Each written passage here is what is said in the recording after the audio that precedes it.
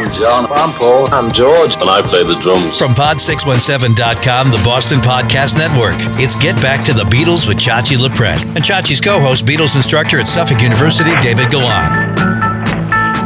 Well, hello, everybody. Welcome to Get Back to the Beatles. And as the man said, this is Chachi LaPret, host of Breakfast with the Beatles in New England and New Hampshire and Maine and Massachusetts. And here with Professor David Galan from Suffolk University, who has the pleasure of teaching a Beatles course to freshman students. Is that correct? Hello, David. How are you, Chachi? Always a pleasure. And yes, that is the case. And spring is here finally, huh? That's correct. I do want to say that our podcast is brought to you by Subaru of New England, Direct Tire and Auto Service, Mark's Moving and Storage, and Gennaro's Italian Eatery. And all of our friends, these are all Beatle lovers, so please show some love to our sponsors. And as I told you, Breakfast with the Beatles can be heard on WUMB in Boston and on 92.1 FM and 97.1 FM in New Hampshire and Maine. We have a very special show. Here we are in March, and it's a pleasure to be here. Our last episode looked at the life of George Harrison during his birthday month of February. We had a lot of fun with that. And now we're in March, and we're welcoming a dear friend. I love this woman, and she's beloved in the Beatle world. And it started with her with a dream back in 1986 of writing and publishing the most in-depth analysis of the life of John Lennon. She has become the foremost authority on the life of John, and she has developed and written a series of books called the John Lennon Series, a narrative history in novel form, since Volume 1, and she is up to right now. We have Should Have Known Better sitting here on the table, and this should probably be 9 volumes. She's on Volume 4 right now, and she is such a dear friend. Let's welcome Jude Sutherland Kessler. Hello, Jude. How are you? Oh, Chachi, I am doing great. It is always a real joy, a sincere joy being on the program with you and now with David as well. So thank you guys very much for including me today. I really appreciate it. Well, you're very welcome. I wonder, Chachi, though, if we deserve such fine Southern hospitality. I love that. Can you guess where she's from? New Englanders. David, can you guess where she's from? Well, I have sort of peeked at the bio, and I know that she has been part of some of your other programs over the years. Yes. And are we a native of Louisiana? You have that right. I lived for years away from Louisiana. In fact, I lived for 5 years in Pennsylvania, and I was just starting to be able to hear the Southern accent when I moved back here again. So I'm back to a hopeless Southern drawl. And you had also, I think you had done some teaching in Alabama after your master's from College Park? I did. I taught in Alabama for about 6 years on the college level, and my husband went to the U.S. Naval Academy. So in the 40 years that we've been married, we've moved 32 times and really have seen the entire United States. We've been in Kansas City, Newport, Rhode Island, Virginia Beach, Los Angeles, Philadelphia, Florida, all over Florida. We have seen the country. Yeah, I work with a woman who's had a similar experience with her dad was in the Air Force, and so you do see the country and oftentimes the world that way. And I think that probably it's kind of unofficial research, but I think in a lot of ways your John Lennon Chronicles, it's really a gift that you have for finding and blending voices, whether they are characterizations of the Beatles or some of the other scholars that have been out there and other chroniclers.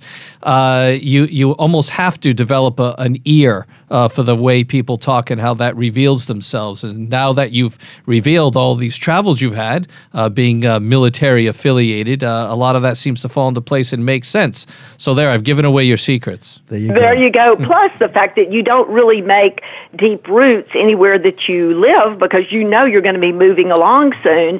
And so the deep root, the connection that I made was with the John Lennon series because that would go with me everywhere I went. And that is true. Before we continue, I do want to identify our spiritual leader who's running the board, who occasionally chimes in, is David Yaz. So David, thank you for being here today. and producing Josh. Today's pod. So Pleasure to be here. I feel relevant now. Thank you. you do. I do want to ask Jude. Jude does so many Beatle events all over the country, and as I get older, more and more, I just want to stay home. I'm afraid of flying and afraid of catching a cold, and I don't want to get on a plane wearing a mask because then they all think you're sick. But Jude just came from Beatlefest. How was Beatlefest this year, Jude? It was fantastic. We really didn't plan to attend this year. We thought we would be in Liverpool during that time frame doing some more research on Volume 5, but as it turned out, the person that we were traveling with had other plans, and at the last minute, we went to the fest, still full of people. The Beatles continue to amaze us 50 years on. You're not just talking about baby boomers. I would say that this year the bulk of the attendees were 20 and 30 somethings and a lot of teens, and wow. the passion for the Beatles, I don't think will ever diminish. It just keeps moving to the next generation coming up. That is amazing. And one of these days I will surprise you and go to Beatlefest, but I'm not a great traveler anymore, but you never know. I might go because a lot of my friends went this year and they said, why aren't you coming? And I just didn't make it, but maybe next year. And it's always a pleasure to have you here, Jude. And let's start by, first of all, we just had another anniversary a week or two ago of the anniversary of the passing of Cynthia Lennon. And Yeah. I had the pleasure of meeting Cynthia many, many years ago, and such a fine lady, a courageous lady, very, filled with pride. And I told her, I'm so nervous. And she's, oh, don't be nervous. She was so sweet. And it was just a pleasure to meet Cynthia Lennon. Tell me about Cynthia in your research. What kind of, I certainly know what kind of a person she is. Before our listeners, talk to us about Cynthia. Well, first of all, she was a very smart lady because she was absolutely right. You are so sweet. She got that right. Thank you. Cynthia was wise, very wise. She was wise enough to know that there was no way that her husband was going to be the kind of husband that her father had been. He wasn't going to be a pipe and slippers man. And in order for him to be happy, he was going to have to be on the road. And that being on the road with being, in his early 20s and unbelievably popular and sought after by females all over the planet, she absolutely knew that he wasn't going to be 100% faithful, but that wasn't what she was looking for. She knew that she was the center of his stability, that he called her every single night when he was on the 1964 North American tour. That's not from me. That's from Ivor Davis, who was the only journalist that was there on the entire tour. That's from Larry Kane, who was there for most of the tour. It's from Art Schreiber, who was there all but 1 week of the tour. He joined a week late because he was covering the Democratic National Convention. All of these people said John carved out time in every day to go and call Cynthia. When he went to Paris in January of 1964 and had 1 day off, he took that 1 day off. The other three Beatles went touring about, seeing the countryside. He went back to London to spend the night with his wife. He didn't have to. He chose to do it. He always came back to her because she was his rock. Tony Barrow said, in every instance when John would be nervous, upset, dismayed, afraid, he would turn to Cynthia. She was his peace. And it was very true. Cynthia was not dumb. There are so many books that talk about the fact that when they went on their trip in 1965 to St. Moritz to ski, that John was sitting there on the bed rehearsing Norwegian Wood and then singing it for George Martin and Judy in front of Cynthia, and that she was totally oblivious. Cynthia wasn't oblivious. She could understand the words as well as anyone else, but she made a decision, and her decision was that her marriage was above those petty things, and she had a child to rear, and they had a life together, and it was more important than some one-night stand. And she chose to ignore the things that were small and to look toward the things that were larger, and that really was what John needed. There's that great quote by Pope John, see everything, overlook a great deal, correct a little. And that's kind of what she did. She's a smart lady. Jude, I have a couple of questions about their relationship before the Beatles became the Beatles. And a lot of times my students will see Cynthia as, in some ways, after a certain amount of time, a little bit of a figure to be pitied, because John seemed to have, not being the pipe and slippers type, but obviously something very much the opposite of that. And there was somehow patient Cynthia at home with the child. But I think I'm curious about the way you have covered their first meetings and why they would have been mutually attracted to each other, if it was instantaneous or not, at art school. Because that was a place where John was finally free in some ways to be himself, or to figure out himself publicly. Fashion, music, everything that setting in art school gave him. And so why and how do you feel as though they came together in that particular environment?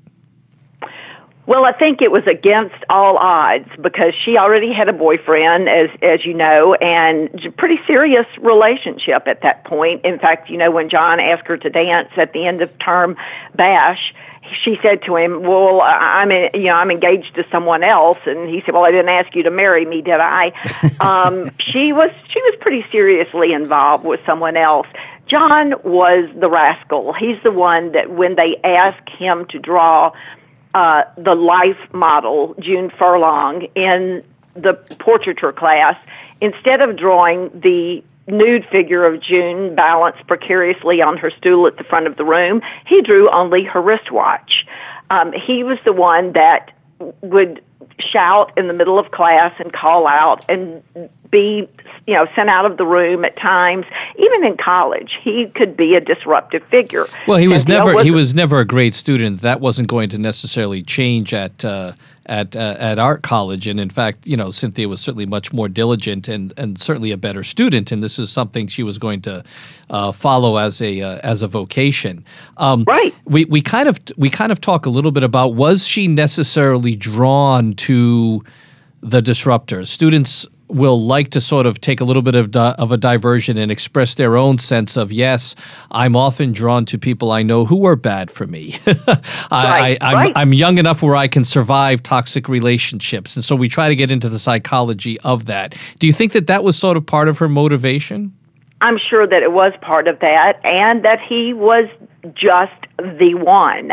I mean, when she saw that famous episode when she's in the back of the auditorium and sees his best friend, Helen Anderson, who later became the dress designer for Dallas, by the way, the TV show Dallas, running her hands through John's hair, Cynthia was just sick with jealousy. And she's like, he is nothing that I should want. He gets in trouble. He doesn't do his homework. He's always cadging cigarettes from me. I know that he's up to no good, but I can't help it.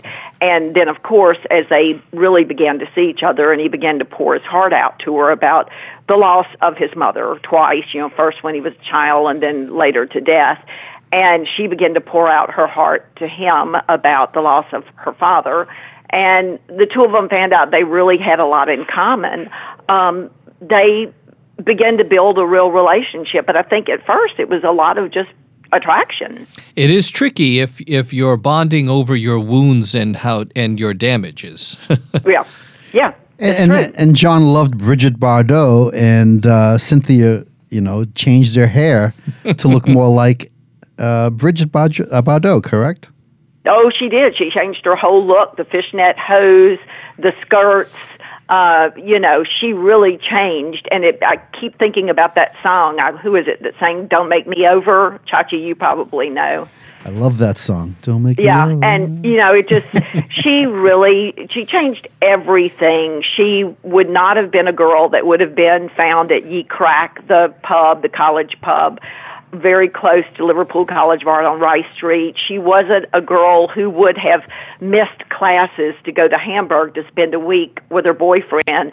But John broadened her horizons just as she brought stability to his. It was a good symbiotic relationship. And people forget that this was a very happy marriage for a long, long time.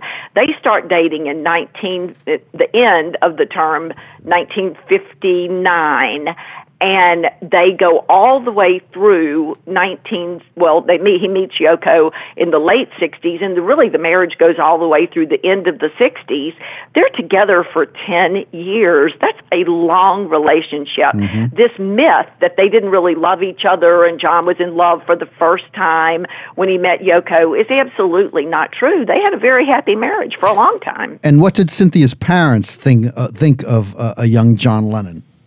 Well, of course, her father had died by the time that John came along, but Lillian Powell did not like John one little tiny bit and never, ever tried to disguise it, not even when John bought her a house close to Kenwood in Weybridge and moved her out very, very close to where he and Cynthia lived so that she could come over and help Cynthia with Julian and be a part of family life. And she was there almost every day, but she was always scowling at John and never approved of anything he did and never tried to hide it. To John's credit, he did not talk back to her. He did not pick a fight with her. He did not argue with her. He just kept his tongue because he wanted his wife to be happy, and her mother being there was part of what made her happy. Even when John became famous and well-to-do, she never loosened up and liked John at all? Didn't like him a bit, was a thorn in his flesh throughout the Beatle years. 1965 especially, that's what I'm working on right now in Volume 5, and she, every day of his life, not only is she always scowling at him and, you shouldn't do this and you shouldn't do that, no, you're going away again, and I see how it is, and she was always on him. She also would go out and purchase all sorts of things for their house, charge it to him, and come home. And he said, I don't want any more stuff. Don't bring any more stuff into the house. And she would keep doing it anyway. So she was a true mother-in-law. Wow. And then, of course, Aunt Mimi didn't really like Cynthia. Not a bit. The gangster's ball, she called her that time that John bought her that brown coat. No, she didn't approve of her. She didn't make things easy on her. When Julian was born that night that she does go into labor, which was last night, in the middle of the night, Cynthia called an ambulance to come get her because Mimi wasn't about to take her or go in a taxi with her. And as she was leaving to go to the hospital, she could see Mimi peeking out of the curtains, looking from her bedroom window, and doesn't come down, doesn't say anything to her or offer her any help. Cynthia had a tough road. When you're talking, David, about your students sort of pitying her, one of my saddest stories of Cynthia is she's at a party in London, and I think this is like 65, and John isn't paying any attention to her, and so she goes upstairs to the hostess's bedroom and hides herself in the armoire. And, she's there for quite a while, and the door opens, and the hostess says to her, Cynthia, I'm the only one who knows you're here. He's not going to come looking for you. Just come back down to the party. Well, yeah, I mean, it's a combination of pity and historically going back and being angry on her behalf. Yeah. I mean,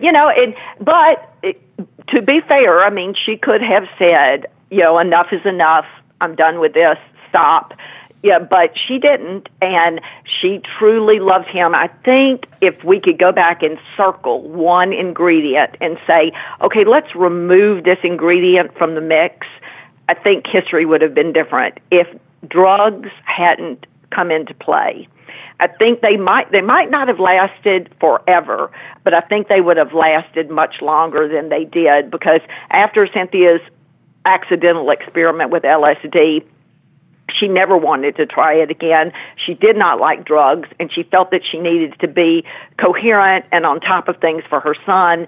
And so the two roads diverged in the Yellow Wood, and John went down one path and she went down the other, and there was really no returning to the point where they started to split. Unbelievable. I'm shocked that Cynthia's mom hated John throughout up till the end. And of course, it's pretty well known that Mimi wasn't fond of Cynthia. But here we are today, on this day when we're talking to Jude Sutherland Kessler, John Lennon Authority. Today is the birthday of Julian Lennon, born April 8th, 1963, if my memory serves me correct. Mm-hmm. And here we are celebrating Julian's birthday, and everyone knows the story that, Julian was born and John goes on vacation with Brian Epstein to Spain. Right. So take us back to that and tell us, set it up for our listeners about how all that happened and how that went down. Of course, that really doesn't happen until May. So John is there for several weeks when Julian comes home from the hospital. Right. I mean, he announces to her that he's going to go and explains why he's going to go. But he's playing a gig when Julian is born. He's away. He doesn't see him for several days. And she's terrified because Julian is born with a rather large mole on the top of his head. And she's afraid that John is going to think he's ugly and doesn't, not attractive. But no, he is absolutely over the moon with him when he sees him. Of course, that famous quote, "Who's going to be a little rocker like his dad?" And he's, overwhelmed by him. But practicality sets in when the baby comes home and there are dirty nappies and he's crying and he's colicky. He was born a bit jaundiced. He was not healthy at first. And so, John is overwhelmed by this fatherhood that he never really intended to have. He loves his son, but still, we have to remember how young he is, and that things are pulling him away, constantly pulling him away. This is the point where he and Paul begin to argue about who is actually running the band. And Paul is asserting his authority and saying, look, it should be McCartney and Lennon, not Lennon and McCartney. And he begins to assert his authority in the studio. And John very sagely decides he's invited to go on vacation with Brian, and he decides, I'm going to go. Because everyone just calls it the Barcelona trip. Well, Barcelona was the last of many other cities on the Spanish Riviera that they visited over 12 days. It was a long trip, but I'm going to cement my role in the Beatles by getting to know this man, becoming his dear friend, and I am going to put myself where I need to be at the front of the band. And he does. He and Brian become very, very, very close friends, and it was the right move to make, even though it was a bad time. I'm sure Cynthia wasn't happy about it, but Julian wouldn't remember the absence, and it was the right power play to make for the Beatles. And Cynthia, says, yeah, you can go. She put John ahead of everything. She just let John do what he needed to do, and she understood, and she stayed behind. That says something about Always. Cynthia. Yeah. And so here we are years later, and, Julian, that was a special bond between Julian and his mom. Certainly when John left, he wasn't really a father to Julian as much as he was to Sean during this time. And so their closeness through the years just stayed intact, Julian and Cynthia Lennon. And you can see that on his Facebook feed and always remembering his mom.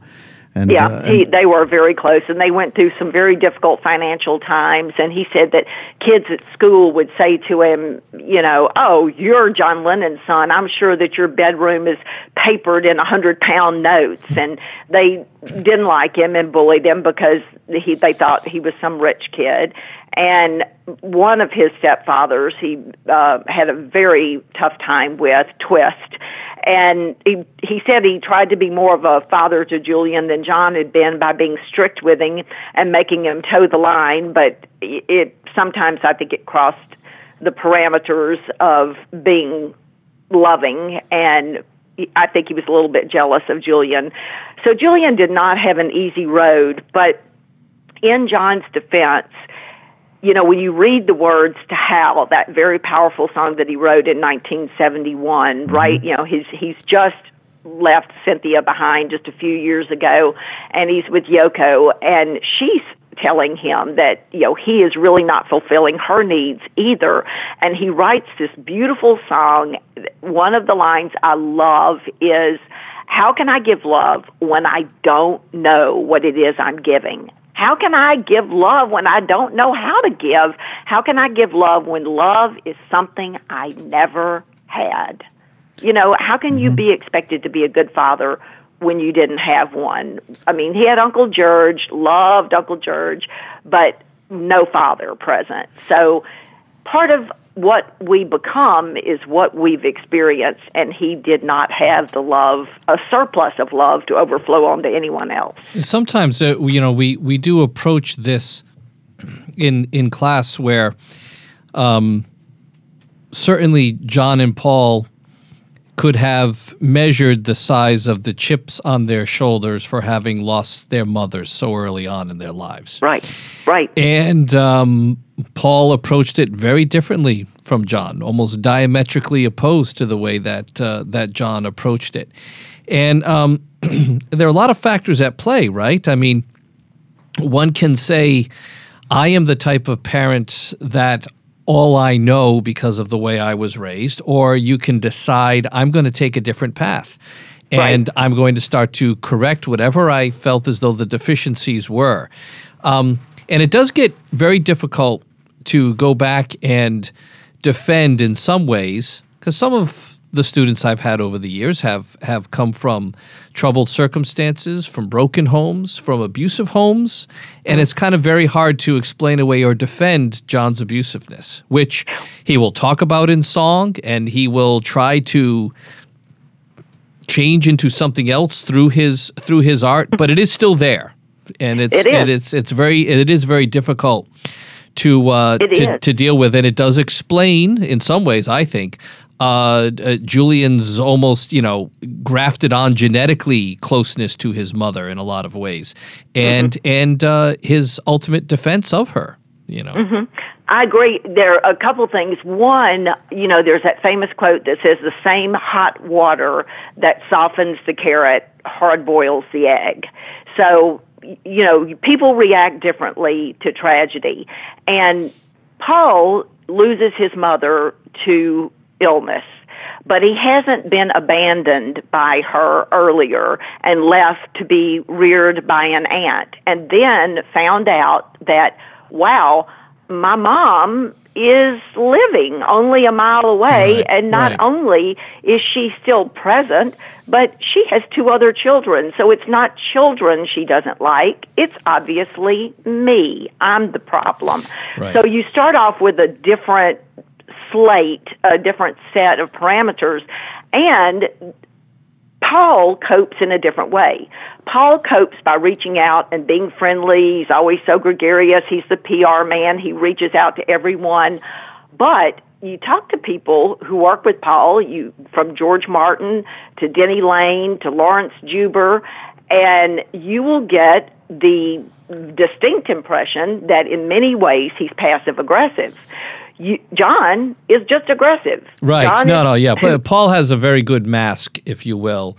Right. But the pain is still there, and the anger is still there. The velvet glove over the iron fist. Exactly. And John was more very open about his aggressiveness. I mean, pick your poison in some ways. I think that the psychologist now would have been able to label John as suffering greatly from what we call reactive attachment disorder. And sort of terminology that the students know, whether or not they've taken their general psychology requirement. And so they want to sort of, put John yet again on the couch and do that through the analysis through the music. And so his first marriage becomes a great sort of test case for them, because they're trying to figure out just exactly what you're talking about. I mean, why would Cynthia be so willing to accept the baby's there? I'm off with Brian. And the way you describe it is exactly the way we talk about it. It was a very shrewd move on John's part, and whether or not history washes out the sort of whether or not there was a sexual consummation of the relationship with Brian and John, it was a lot of it was about power and manipulation, and a way to sort of control that direction of the group, at least via the manager and everything else that John wanted to do. Until he really couldn't necessarily do it much longer musically, and then what was going on musically became who had the power in the group, but that would take a few years to come out. Hi, I'm Nick. I'm here to tell you about an affliction that affects millions of Americans every year. It's growing, and there's no end in sight. I'm talking, of course, about podcast envy. Hi, I'm George. I suffered from podcast envy. Sure, I had a podcast, but it wasn't the biggest deal. It was just insignificant compared to other podcasts. I felt so inadequate. Hi, I'm Buck. I felt myself consistently looking at other podcasts. They seemed so massive. My friends and I were finally able to conquer podcast envy when I found the Boston Podcast Network. They gave us a new podcast, a mighty powerful one too. They even gave it a name, Shawshanked. We finally had a podcast, one we could hold up high and be proud of. We were now able to whip out our podcast and expose it publicly. Thousands of people received our podcast on the internet on pod617.com. Some enjoy our podcast in bits and spurts. Many prefer to swallow it whole. Either way, don't wait any longer. Please act now. End your own podcast envy. Go to pod617.com and take hold of your own podcast. Find our podcast Shawshank. See if you can handle it. Don't be ashamed of your little podcast. Get a big one at pod617.com. So let's talk. I think the natural progression here is to talk about John's dad, Freddie Lennon. He came back to John several times, if my memory serves me correctly, and Jude, you're the perfect person to correct me. I think they met once in Brian Epstein's office, and they met again when Freddie walked up to John's front door and knocked on the door, and they answered the door, and there's Freddie Lennon. And if my memory serves me correctly, that was around April 1965. And, Absolutely. And they never really got on. John really had a chip on his shoulder when it came to his dad, but I don't think John knew that his dad was writing him often and sending the letters, and Mimi wouldn't show them to John. Is that correct? Yeah, Fred tells him that at that first meeting in Brian's office in 1964. And it's funny because you read all the accounts that people give of that meeting, and they say, oh, they didn't like each other, and John still was angry after the meeting, and John resented it, and then you have to examine what happens right after that meeting with Fred. They had an interview. And in the interview, which happened minutes after Brian walked in and said, sorry, John, but I need to cut this short because you have a scheduled interview. In the interview, John is witty and funny and laughing and smiling. He told Pete Shotton they had a great talk, he and his father, and that he liked him. He said, he's just like me, Pete. And in the interview, John is in a fantastic mood. So all of this bitterness that he supposedly had, I don't think happened. He volunteered at the end of the meeting with Fred.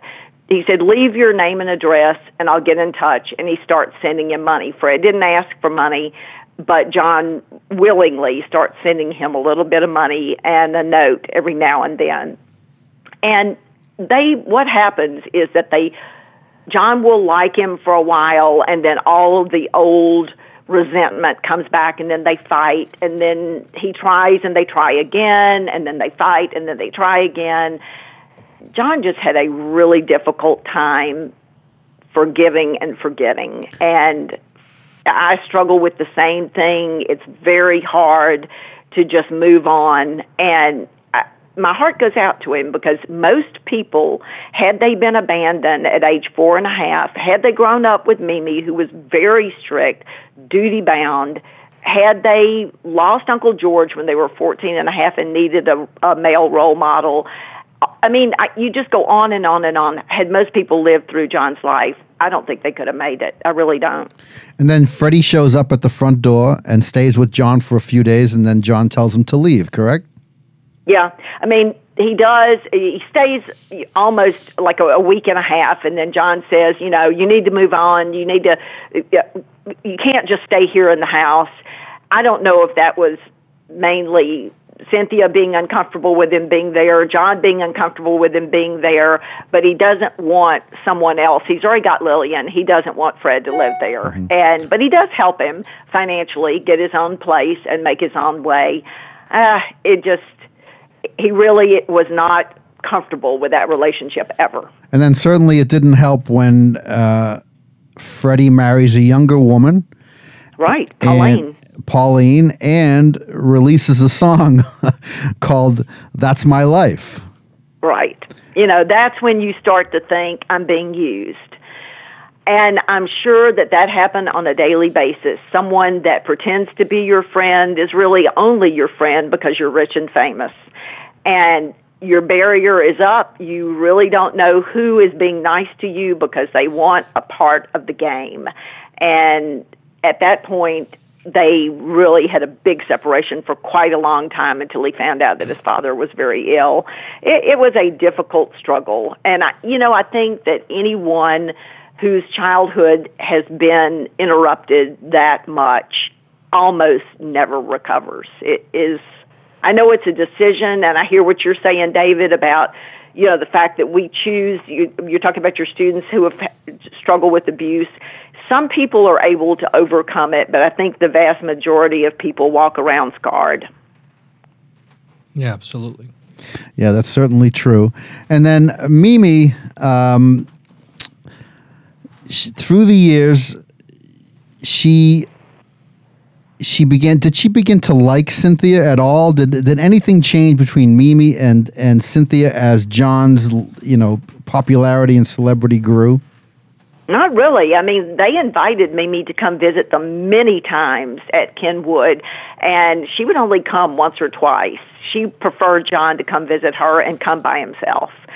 They really never became close friends. I mean, Cynthia lived with her during the time that she was pregnant, but she made Cynthia chop up the fish for the cats, and Cynthia was nauseated anyway, and I think they just never found a happy relationship. She never thought that Cynthia was good enough for John, and Lillian never thought that John was good enough for Cynthia, and somehow... Unbelievable.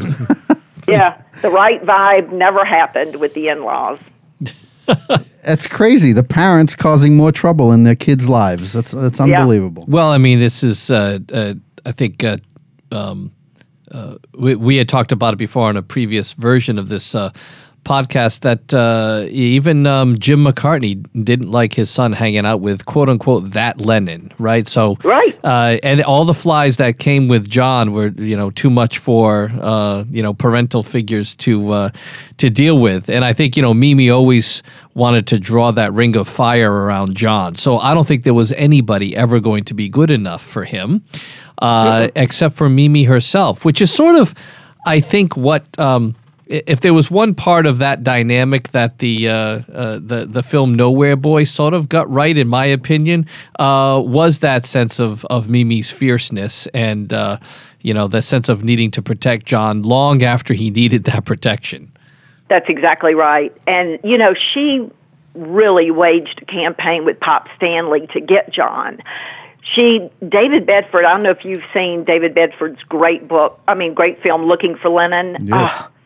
Phenomenal film. Yes. And he talks about the fact that Mimi, constantly said to her father, look, Julia is not caring for him properly. She's going out at night playing her banjo at the Smithdown pubs, at the pubs on Smithdown Road.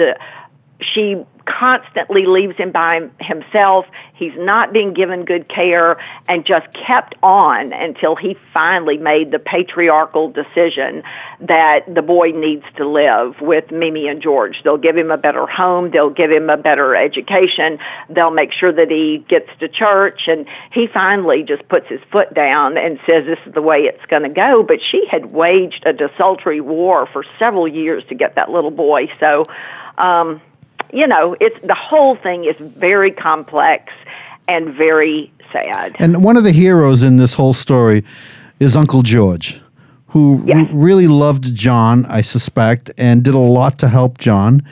And he dies young and leaves John alone again. And I find that it always happens to John. Stu Sutcliffe, his mom, his father's gone. He finally has a father figure in his life, Uncle George. And then George passes away. I know. It is just so very sad.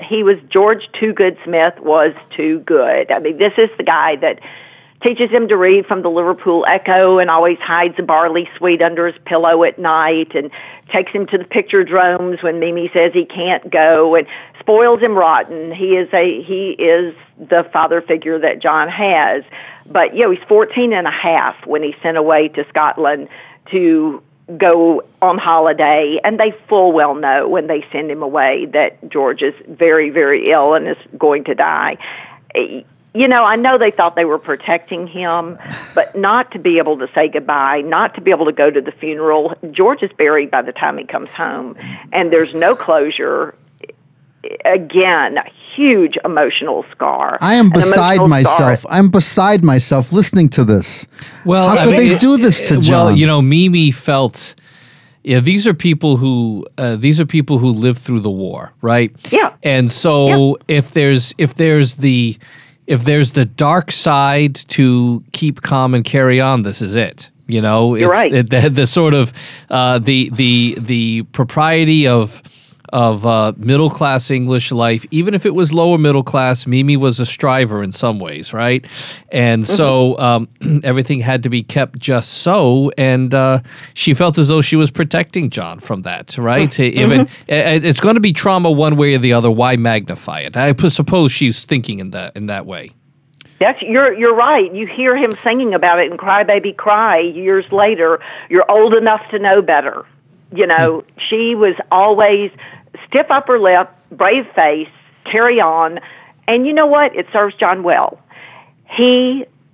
Anybody would have the schedule that these guys had in 1964. They're getting up in March of 64 at about 5:30 in the morning. They have to be on set for hair and makeup so that right at 8 a.m. they start making the film. They make A Hard Day's Night. At lunchtime, they're being interviewed by journalists and reporters, or they go to the Variety Club and accept an award, or they're doing an interview for radio. They work the rest of the afternoon making the film. 5:30, the other actors go home. They go to a television studio to make a television program. John goes home around 10 o'clock at night. The Jonathan Cape person who's working with him to put out in his own right, Tom Mashler, is waiting for him, helping him edit the book, do the illustrations. He goes to bed at midnight and is up again at 5:30 and does it all over again. God. No one worked as hard as the Beatles did, and the only way that John got through that was Mimi's teaching him to be determined and strong and never give up and wear that brave face and keep going. So she does fulfill her role. She does some good things too. It takes both Julia and Mimi to produce what we know as John Lennon. Well, I mean that is quite a schedule, but each of them thought this is better than working. Yeah. Right? Yeah. Better than than having a proper job. But all of Mimi's regimen, if you will, carries him so far. Right? I think of the period of just maybe around the time of the volume that Chachi has on the table here, Volume 4, where the famous laziness starts to kick in, his self-avowed laziness, and writing songs about it. There's the great sort of song cycle of I'm too lazy to do anything, and the world is crazy to be running around me, and I'm going to sit here and revel in my sloth, if you will. And some of that takes a darker turn, right, where he'll look back on part of this period around Help as his Fat Elvis period, as you're almost getting into sort of the end of this volume.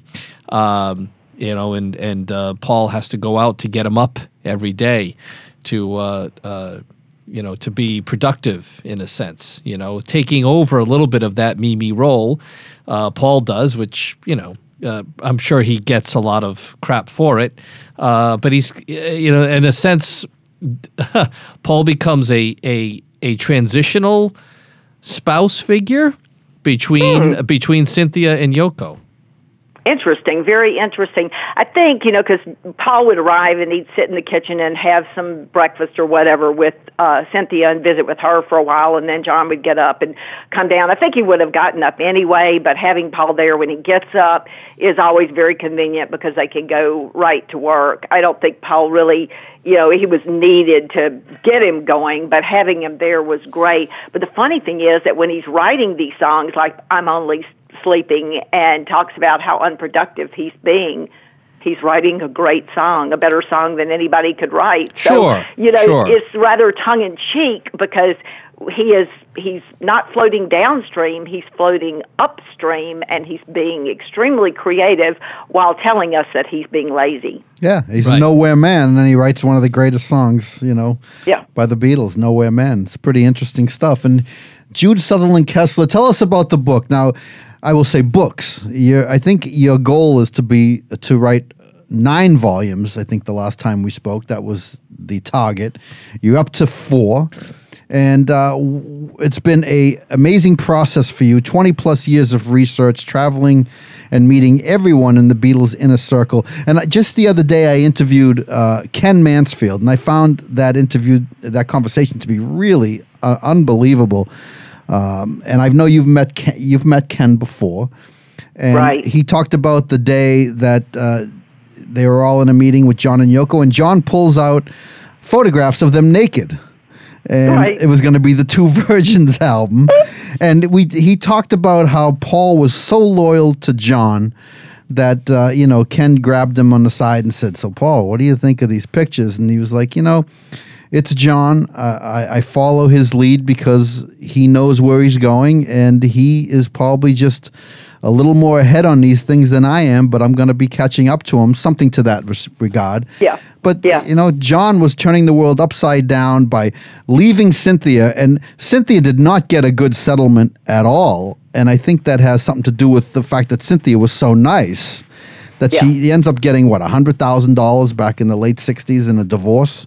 Right, which is so wrong right there. And no percentage of royalties in perpetuity? Yeah. And loses Kenwood initially. He regrets it and then lets her move back in. But at first, she's even kicked out of the house. Right. And then, the John and Yoko thing, and here he is, wants to put out an album called Two Virgins. Yeah. And, go ahead. When he sings Don't Let Me Down, every time he sings, I've told you this before, I know, but every time he sings I'm in love for the first time, I always shout, jerk! It's not true. That's not true, and it's not a kind thing to say, and it's not a right thing to say. But, John was going through the roughest period of his life. When he sings Your Blues, and he says it, there's a quote in which he says, "I was in a deep depression at that time. I was suicidal." When he sings that song, you're hearing where he is.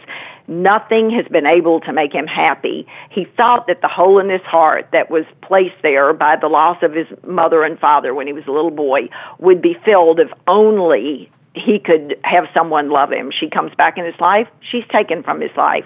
Stu comes into his life. Stu is taken from his life. His marriage with Cynthia doesn't work out. It isn't what he thought it was going to be. Fame isn't what he thought it was going to be. He's still unhappy. Money doesn't make him happy. Power doesn't make him happy. Drugs don't make him happy. The Maharishi doesn't make him happy. He's not happy. And when you are that low and that miserable, my mother used to say, when you're sick, the world ends at the foot of your bed. And he does not see beyond the misery he's enduring to care about the misery that someone else might be enduring. He was very, very unhappy at that time. And it reached out to others, believe me. So here we are. Jude Sutherland Kessler, 9 volumes. You're up to volume number 4 right now. Tell us where you're going next with the book. I am working away on volume 5, Shades of Life, which will be 1965. Volume 4 is just from the 1st of March, 1964, until the last day of 1964. So look at that big, thick thing. That's only, 10 months that it covers, or 9 months that it covers. But everything that they did in 64, 65, 66, 67 was documented. So we are getting exactly what they said, what they wore, what they ate, what they did. But you're reading it as if it looks like you're reading a novel, but it is all footnoted and documented. There are over 4,400 footnotes in that book.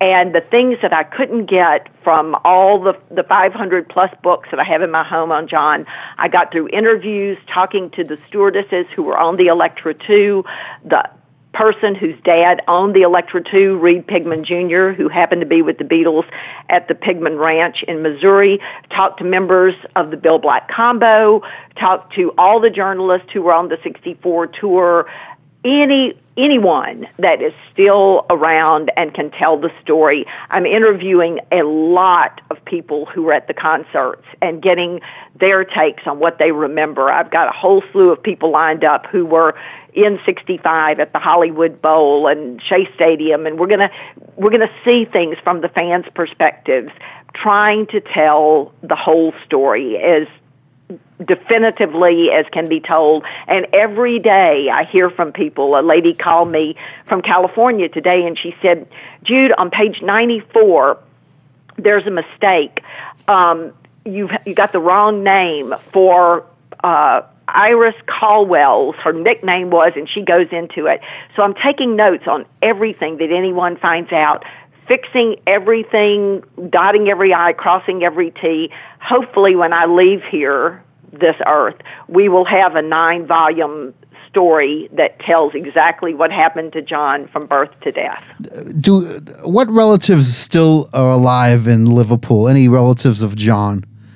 Are they still around? No, his Uncle Charlie, of course, Julia Baird is still very much active in restoring Strawberry Fields. Correct. And working on that project. And Jackie is around, but not in Liverpool. Uncle Charlie passed away years ago. Really, a lot of the family is gone, but thankfully, Julia has been extremely helpful, very, very sweet. And I got to talk to Uncle Charlie before he passed. All of the people of Liverpool have been helpful. Rod Murray was helpful. Helen Anderson. In fact, I just talked to Helen again not too long ago, and they all offered their stories. Bill Harry's always been so sweet to help me with every single volume. Most of the people took their stories, read them, and corrected them and would say, well, you have everything right except for, and then they would give me a detail. Like Bill Harry said, you have me sitting in the wrong room of Ye Crack. You need to put me in the back room and put me under the painting of Lord Nelson. So they're very picky about getting the details right, and that's exactly what I need. Well, there you go. Should Have Been There, Volume 1. Shivering Inside, Volume 2. She Loves You, Volume 3. Should Have Known Better, Volume 4. The John Lennon series. You can go to johnlennonseries.com and pick up any of these volumes from the great Jude Sutherland Kessler, the world's authority on the life of John Lennon. And we should have you come to Boston and speak at the professor's class. Yeah, absolutely. I mean, every Johnson needs their Boswell, and you're John's Boswell. You know, you're the only person who has ever said that, and that is exactly what I aspire Well, to we spent, both of us spent too much time in graduate school in literature departments, I guess. I mean, that's my life's goal, really. So there you have it. Thank you very, very much. Isn't that great, Professor? I had no idea what you're talking about. Jude and myself and others like us, we have our own language that we speak. Yeah. Well, it doesn't matter whether it's Louisiana, Maryland, or Alabama, Troy State, or Suffolk University. There's a common language that we speak. It made my day. Professor, your students, do the majority of them think the John Lennon is their favorite Beatle? It changes over time, Chachi. I think that some students who come in fiercely as Lennon fans, maybe brought up in an era still maybe influenced by his canonization, St. John of Lennon, they actually come down off of that perch and they see him much more in human terms. And then they start to decide whose music maybe affects them most. At the end of the day, it's easier for them to imagine themselves having a pint with Ringo than any of the others. We've talked about this a lot before, is that they'll often be surprised at how much affinity they feel for George. Yeah. Interesting. Yes. Interesting. Yeah. Well, John, he had a biting sense of humor, and if you were the recipient of his insults, it wasn't fun. Wrong end of the stick. You would be hurt by it, certainly. Yeah, I think that quote, you like someone because you love someone, although, true Lennon people have to use that word, although, there is a barb to that rose, and you have to know it. And if you can accept that, then great. But the barb is definitely there. And John was the type of guy. He said one thing one day, and I'm this way. I think a lot of people are like this. One day you feel one way, another day you feel another. As I'm doing my radio show every week, and I'm playing a certain song, and I'll get some background on it. There's many quotes where John said, "Oh, that song was garbage. That was a throwaway. That was a throwaway." But the next day he probably feels differently, and. But he was an interesting, very complex man, went through a lot. But if he didn't go through that, we wouldn't have the Beatles today. Yeah, he took the pain that he was enduring and transformed it into the soundtrack of our lives, that's for sure. And the alchemy has benefited all of us. We are the recipients of that magic. It would have been very easy when I went to Quarry Bank and interviewed the head boy there, Dave Binion. He said, to me, John Lennon was a salt. And I don't mean salt of the earth. I mean salt in an open wound. And he said, I did not think that anything good would ever come from him. But look, he took all of those troubles that were surrounding him in high school and made it into something wonderful. He endured. And to me, that's the positive takeaway. That's true, because, kids that age, they can either take a right turn or a left turn, end up one of the greatest voices in rock and roll, or end up in jail. And John, used all of that negativity in his life, and certainly he had his demons, but he gave us many, many gifts, and we're still celebrating all those today. That's a lot of we talk about in class, Chachi, a lot of the other sort of rock and roll heroes or pop culture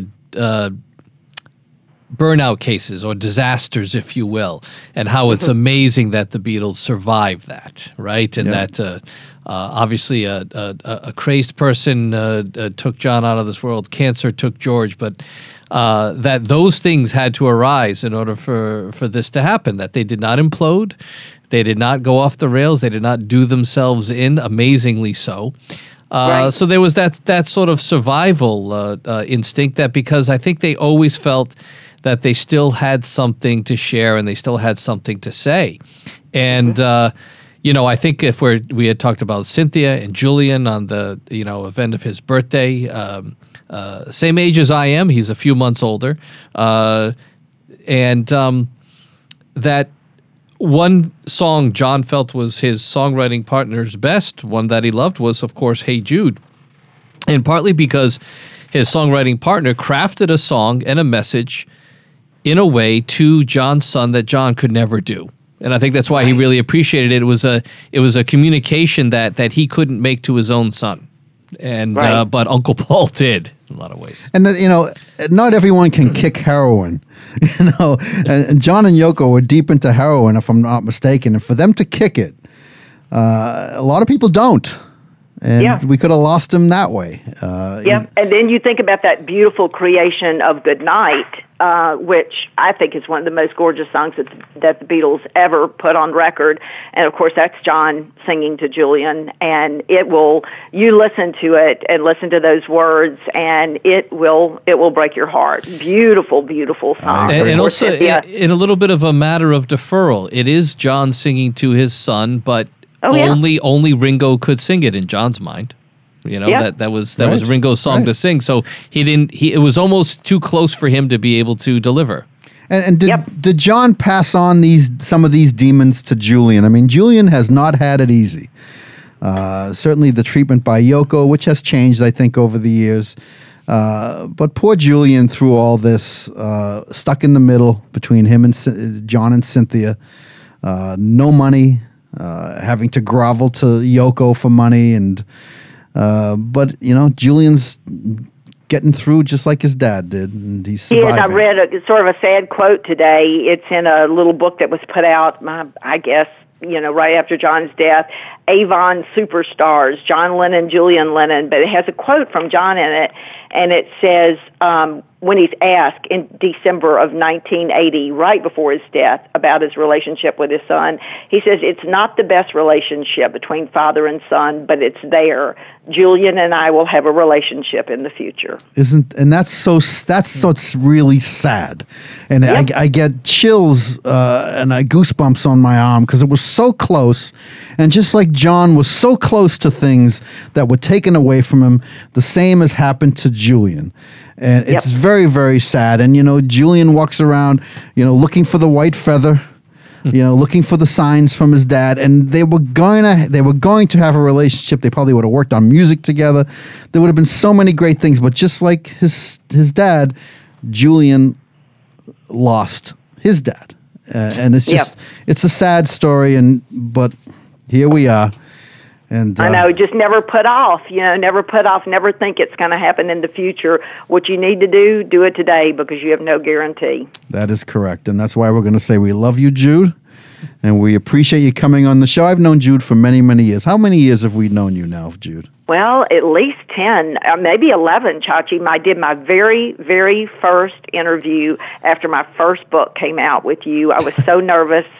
And I was so appreciative, and I always look forward to being with you, and it just is great. And now you've got David, so we've got good cop, bad cop. I don't know which one is which. Well, I still get nervous talking to Jude because I want to have really intellectual questions, but I'm just so comfortable talking to Jude. I'm just sitting back having my soda and having a conversation with. She is so beloved, Professor, by Beatle people all over the world. It really is great to see, and I always love she's everywhere. Beatles at the Ridge, and she goes to every event. And Randy is a saint.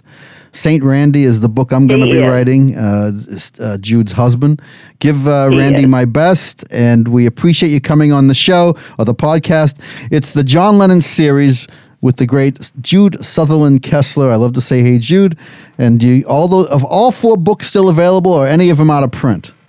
Both volumes 2 and 3 are out of print, but they're on all ebook formats, and I only have 40 copies left of volume 4, so it's almost sold out as well. But we've printed volume 1 5 times, so we keep reprinting it. It's the entry drug, so you have to have it out there.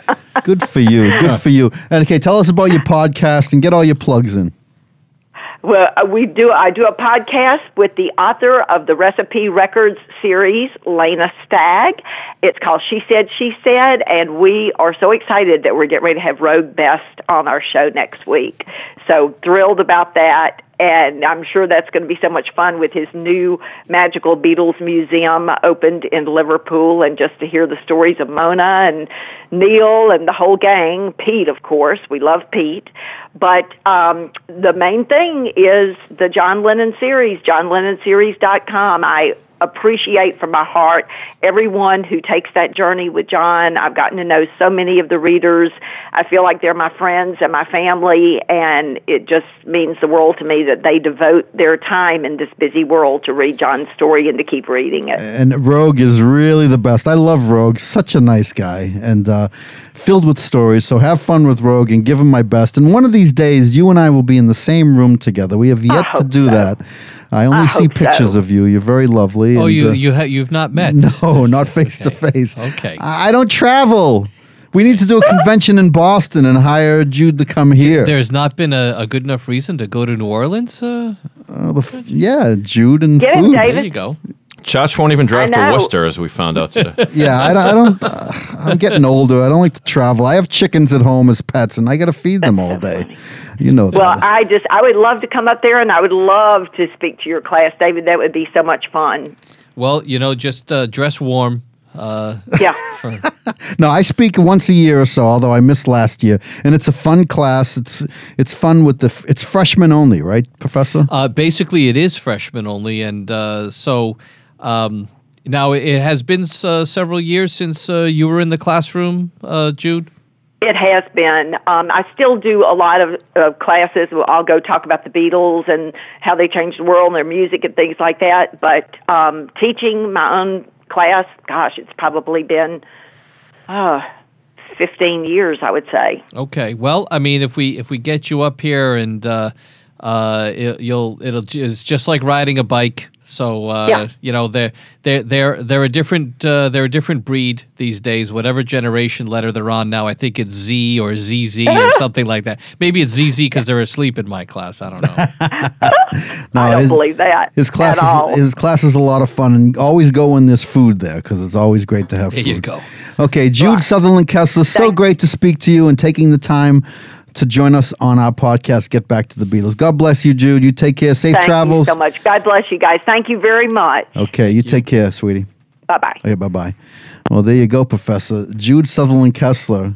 She's a pretty amazing woman. Hey, who knew I'd be able to pull Boswell out there? You know, the famous chronicler of Dr. Samuel Johnson in the 18th century in England. Johnson was a famous writer of dictionaries, and Boswell wrote everything that this guy did and followed him around. And I think that Jude's volumes, her Chronicles of Lenin, sort of are trying to duplicate that. They're massive, both in you know, all the work she's put in. Each one of those so far, huge, like almost 1,000 pages each.